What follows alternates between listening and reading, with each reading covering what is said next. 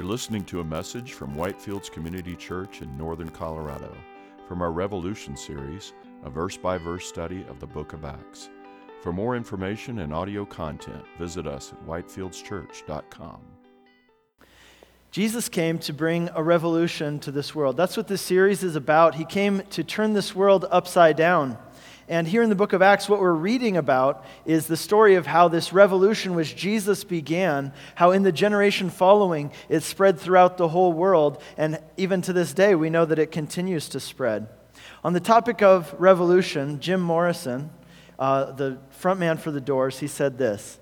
He said, there cannot be any large-scale revolution until there's a personal revolution on an individual level. It's got to happen inside first. And he was absolutely right, wasn't he?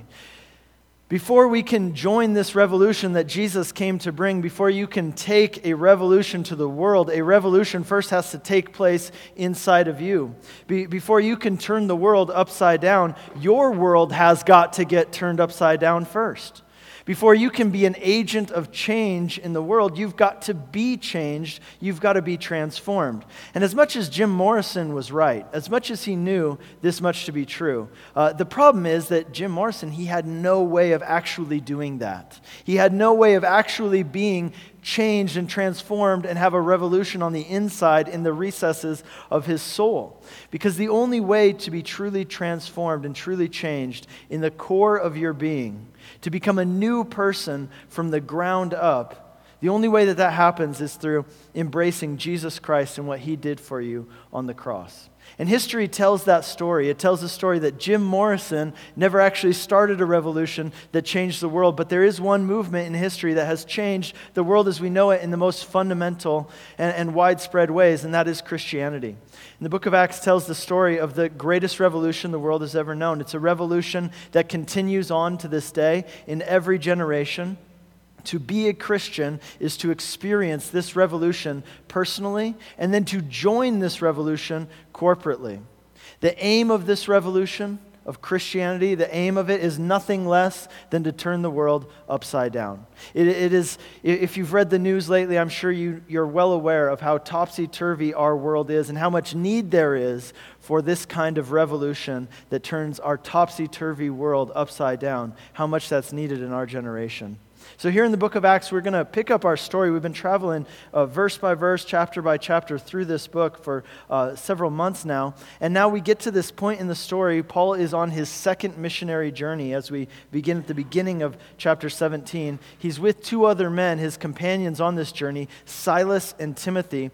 And they are traveling through modern-day Greece. They're going city to city, sharing with people the news of who Jesus was and what Jesus did for them. And as they do that, they're also establishing churches to be outposts and beacons of this revolutionary gospel everywhere they go. And here in Acts chapter 17, there's a statement which is made, which really defines and says what the whole book of Acts is all about. It's part of the reason we call this series Revolution. In verse 6 of chapter 17, we read this, that this is what the people of this certain town said when the Christians came to their town. They said this, those men who have turned the world upside down have come here also. These people who have turned the world upside down everywhere they've gone, now they've come here too. So the title of today's message is To Turn the World Upside Down. And as we look at this section, we're going to see three factors in regard to how these early Christians turned the world upside down in their generation and how those are true for us as well. And we truly seek to do nothing less than to turn the world upside down in our generation as well. Here's what those three factors were, and then we're going to look at them. First, there was conviction. Second, there was provocation. And third, there was action. So conviction, provocation, and action. We'll begin by looking at conviction. Please read with me Acts chapter 17, starting in verse 1. Now when they had passed through Amphipolis and Apollonia, they came to Thessalonica, where there was a synagogue of the Jews. And Paul went in, as was his custom, and on 3 Sabbath days he reasoned with them from the Scriptures, explaining and proving that it was necessary for the Christ to suffer and to rise from the dead, and saying, this Jesus whom I proclaim to you is the Christ. So after leaving the city of Philippi, Paul and Timothy and Silas, they now come to Thessalonica, which is a large port city in northern Greece. This is still actually a large, thriving city in Greece to this day. It goes by the name now of Saloniki. And as was his custom, upon coming to a new city, Paul went to the synagogue, and starting there, he began telling people about Jesus. Turning the world upside down, it begins with conviction. And here's what their conviction was. There was something they believed. Many of them hadn't always believed it. Paul himself hadn't always believed it, but it was something they came to believe, and this was their conviction. Had a couple parts. First of all, it was this, that Jesus was the Christ. That was the first thing about their conviction. They believed that Jesus was the Christ. For thousands of years, the Jewish prophets, the Jewish scriptures had promised that one day God was going to send a Savior. He was known in Hebrew as the Messiah. In Greek, he was known as the Christ. And it was promised that when he came, he would make things right. He would make things right again. He would defeat evil, and he would set people free from the curse of sin and death. And the conviction that the Christians had is that Jesus was that one. He was the Christ. He was the Messiah. He was the Savior. But their conviction went deeper than just that. It was also this. Their conviction was that in order to save us, this Savior, the Christ, he needed to do two things. He needed to die. He had to die. He had to suffer and die, and he had to rise from the dead. He needed to suffer in order to save us. Why? Well, because we have sinned. And the wages of our sin is death.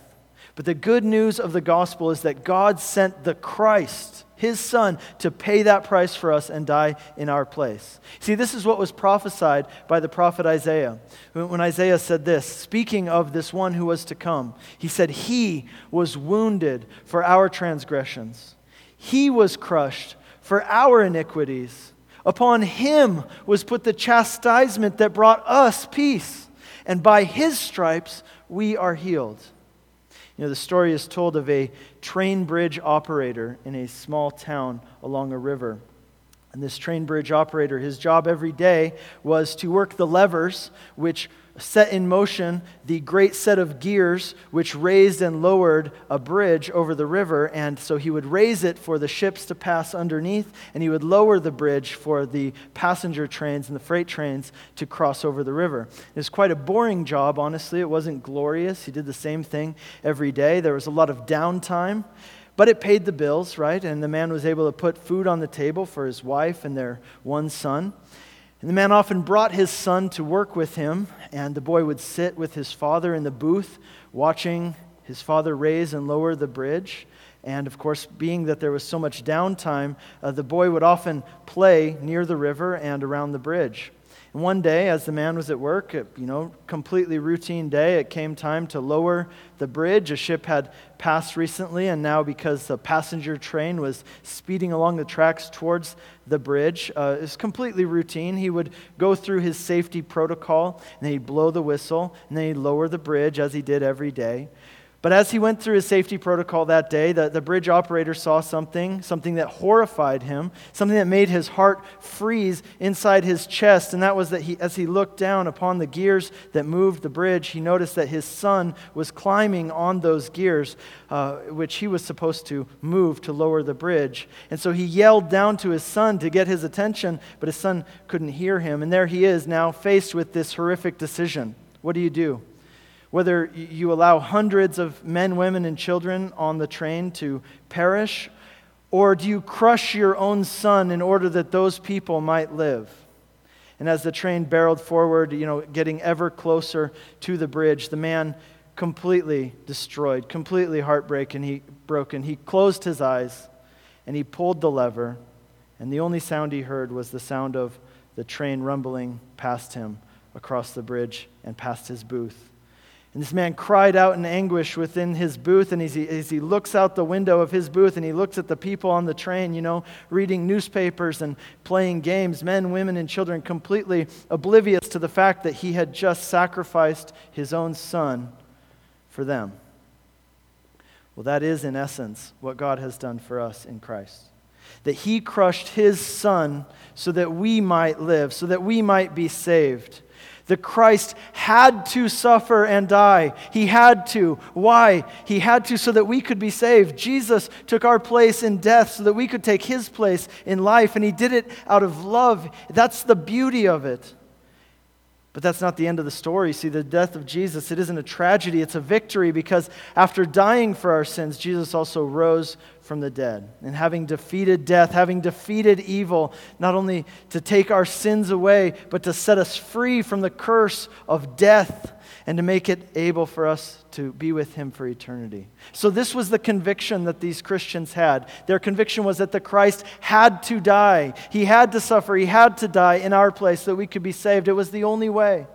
And he had to rise from the dead so that we could join him in everlasting life. These Christians who turned the world upside down, it all began with a conviction. That was the baseline for it. A belief about their nature, about their destiny, and about what Jesus had done to change their destiny.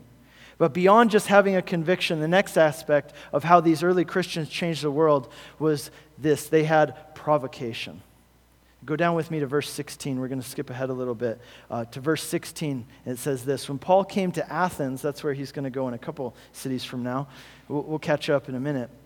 When Paul came to Athens and he was waiting for Silas and Timothy to join him, read this: his spirit was provoked within him as he saw that the city was full of idols.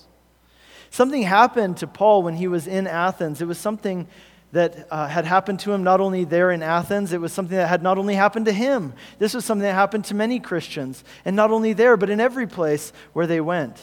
There they were in this most historic, this most beautiful, this most iconic city, the center of Greek civilization and culture, a place that people still flock to this day to see the architectural beauty of the Parthenon and the Acropolis. And I'm sure that Paul appreciated the beauty and the skill behind the art and the architecture of this great city. But yet the overwhelming feeling that Paul was overcome with as he walks the streets of Athens is a burden for the spiritual state of the people of that city. He was provoked. He was incited. He was filled with emotion. To be provoked in your spirit is to, I'll put it this way, to be provoked in your spirit for a given area is to see how the men and women of that area have chosen a pursuit that will end in bankruptcy and it will end in destruction, and to be moved with godly sorrow and compassion and love, and be moved to engage those people for the good of their lives, for the good of their souls, with the gospel of Jesus Christ. And the only way that will happen is if you first have a conviction about the absolute beauty and the absolute necessity of what Jesus did on the cross. The conviction that the Christ had to suffer and die and rise on the third day because there was no other way for us to be saved and forgiven and made right with God and have hope beyond the grave. The absolute necessity that the Christ had to suffer and die for me, and the absolute beauty that not only did he have to, but God was glad to do that for me, because that's how huge his love for me, and that's how huge his love for you is. He had to, but he was glad to. To be provoked is to see the beauty of what God has for people, and that they're not even pursuing it. Or that they're pursuing some kind of counterfeit to it that absolutely will lead to bankruptcy and destruction. That's what Paul felt as he looked out over the city of Athens and he saw that it was full of counterfeit gods. Interestingly, this idea behind this phrase, full of idols, it literally means that it was covered in idols, that the city was drowning, it was sinking underneath idols. There was a saying at this time, actually, outside of Christian writings even, that in Athens it was easier to find an idol than it was to find a person. And Paul, as he looks over this great city, he's overwhelmed with emotion because he realizes that these people are missing out on what God has for them. They're pursuing counterfeit gods that cannot save them and that will ultimately lead them to bankruptcy and destruction. You know, we have counterfeit gods in our day, in our culture as well. And let me ask you, do you ever have that feeling inside of you of being provoked in your spirit? It's the feeling that Jesus had when it says that he walked onto the Mount of Olives, that hill that overlooks Jerusalem, and he looked over the city and he wept. And he said, "Oh, that you would have known this day. Oh, that you would have known this day the things that lead to peace, the things that make for peace." See, that's the feeling that Paul had as he looked over the city of Athens. He said, look, you've got money, you've got knowledge, you've got it all. On the outside, it looks like you've got it all together, but I know that these things will leave you empty. There's more joy to be had. There's more life to be lived. There's something better available to you than this way that you're living and these things that you're pursuing. Oh, that you only knew. Behind the marble statues, behind the magnificent buildings, Paul saw the emptiness, he saw the darkness, he saw the hopelessness, and he was provoked in his spirit. He was moved, and that's why it says that the result of that in the following verses is that he then went into the city on a mission. He went engaging people through conversations through which he could share the good news of the gospel with them. Let me ask you this, how about you? When you look around your neighborhood, when you watch TV and you see what is celebrated, when you read about a particular place, a country or a city, and you're filled with passion, a godly grief, a godly compassion and love for those people because you know that God has more for them than what they're currently living for and pursuing. And you feel moved, you say in your heart, oh, that it wasn't this way. Oh, that they would know. Oh, that they would know the freedom, that they would know the joy, that they would know the life that is offered to them in Jesus Christ. That feeling of being provoked in your spirit for the sake of other people. What does it come from? It comes from that baseline conviction of the beauty and the absolute necessity of the gospel. That like the people on that speeding train going towards that bridge over the river, they're just talking and smiling and being entertained, not even realizing what they're headed towards. And the only way to be saved is through Jesus Christ. Because the Christ had to suffer. He had to. And the good news is that he did. And even more than that, he rose from the grave, that we might be saved, that we might have full and abundant life, both now and for eternity. It was the feeling of being provoked in his spirit for the sake of people who were living and dying apart from the knowledge of God. That is what moved Paul to action. It was that feeling which led Paul to go on these missionary journeys and to go from city to city, facing beatings and imprisonments and slander and false accusations all along the way. What keeps him going doing that? It's this feeling of being provoked in his spirit, of being moved. And this is the same feeling that has moved Christians throughout history to leave home, to give up financial resources, to take the gospel to their neighbors and to the next town and to countries halfway across the earth, to the ends of the earth. In every generation, this conviction about the absolute beauty and the absolute necessity of the gospel has led Christians to look around and be provoked in their spirits as they see people living and dying without even understanding how much God loves them, without even knowing what Jesus did for them to make a way for them to be truly alive. And that conviction, that provocation, has moved Christians in every generation to action. And I would encourage you to see your world, try to see your world the way that Paul saw Athens, the way that Jesus saw Jerusalem. Because when you've got a conviction about the absolute beauty and the absolute necessity of the gospel, and because of that you're provoked in your spirit for the sake of people around you, it inevitably leads to the third thing we see here, and that is action.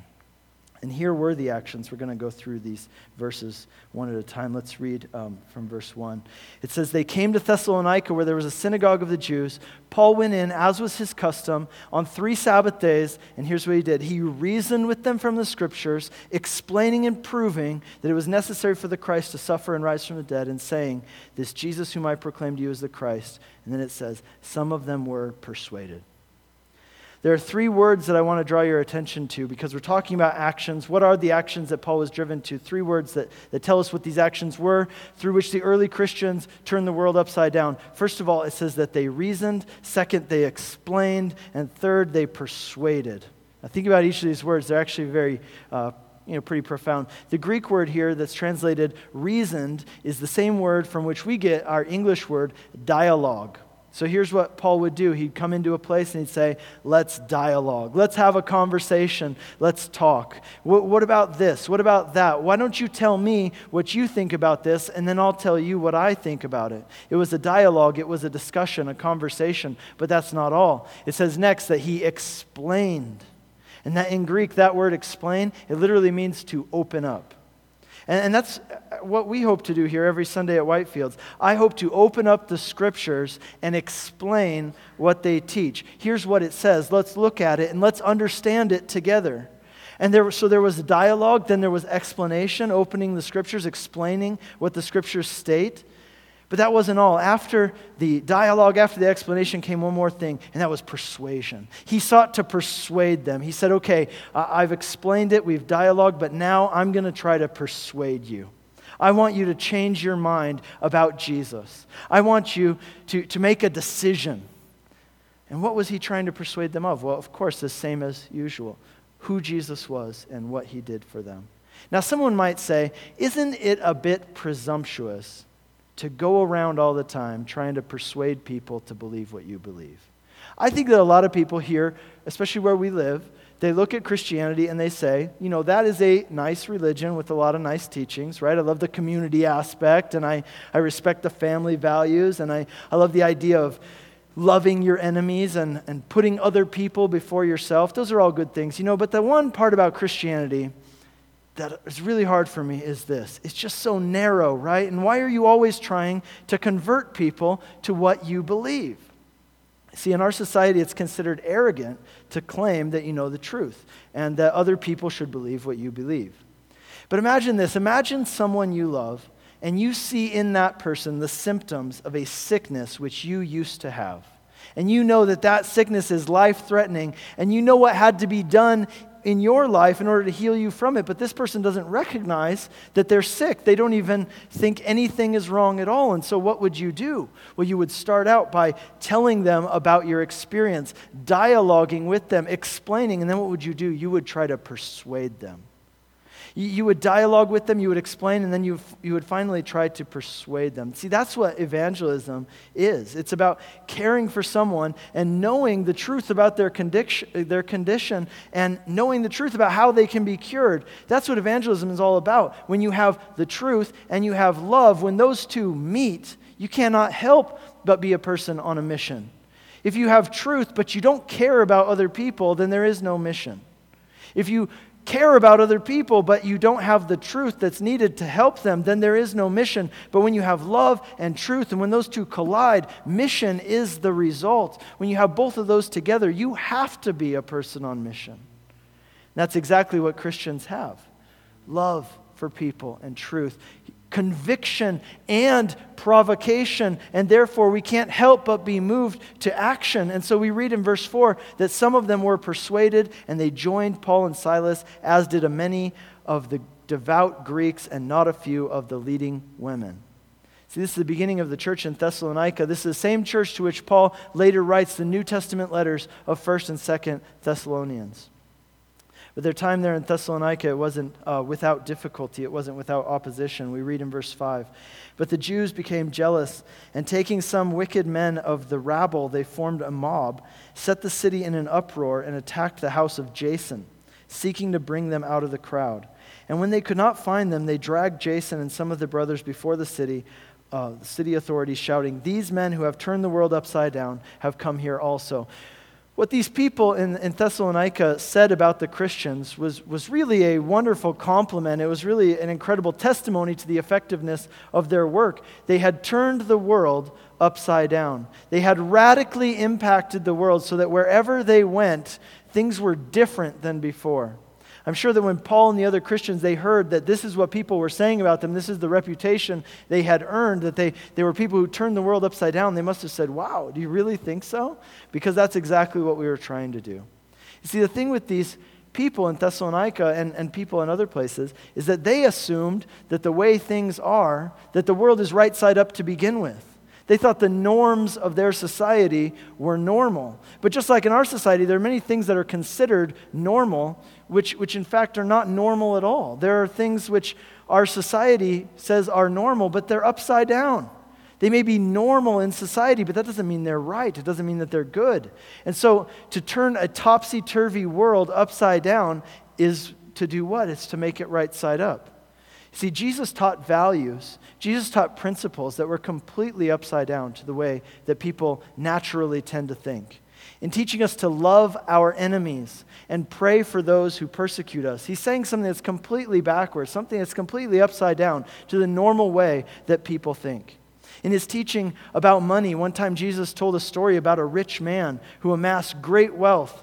And the focus of his life was to make more and more money and to build bigger and bigger barns to store all his stuff in. And most people would look at a man like that and they'd say, he's a success. We should, elect him to some kind of public office. This guy's doing great. But Jesus looked at this man, who the world would call a success, and you know what he called him? He said, this man is a fool.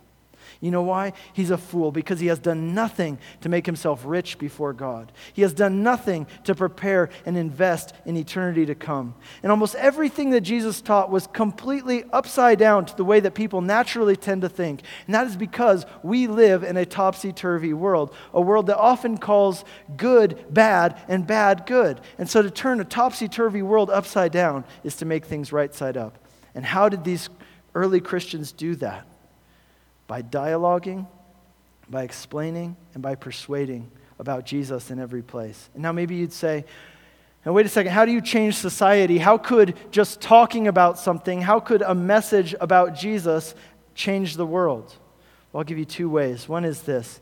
The first way is this. Because everything you do, everything I do, it flows out of what we believe. See, doctrine's important, and here's why. Because everything you and I do, it flows out of what we believe. And when you change what you believe, it changes your whole framework for how you think and how you act. If what you believe about a certain person changes, then the way that you act towards that person will inevitably change as well. If what you believe about money, if what you believe about marriage, if what you believe about life and eternity, if what you believe about your own identity, if what you believe about God changes, then your feelings about those things change, and your actions will follow suit.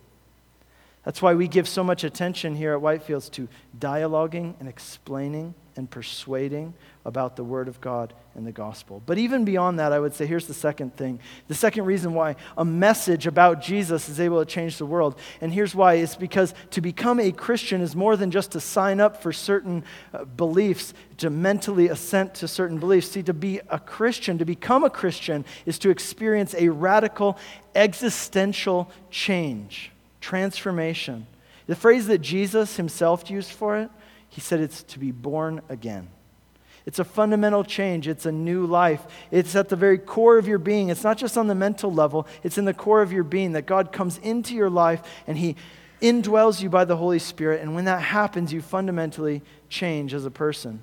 Jesus said an interesting thing. I've always found this very interesting in the Gospel of Luke and the Gospel of Matthew and in Mark. He says this, it's not what goes into your mouth that defiles you, but it's what's in your heart, right? So almost every religion teaches that outward things are what defile you. What you touch, what you see, what you eat. But Jesus came along and he said something very profound. He said it's not outward things that defile you and make you unclean. It's what's inside of you that defiles you and makes you unclean. And here's what he says in Luke's gospel. He says, out of the heart come evil thoughts and murder, adultery and sexual immorality, theft and false witness, slander. These are what defile a person. He says, out of the fullness of the heart, the mouth speaks. That's where these things come from the heart.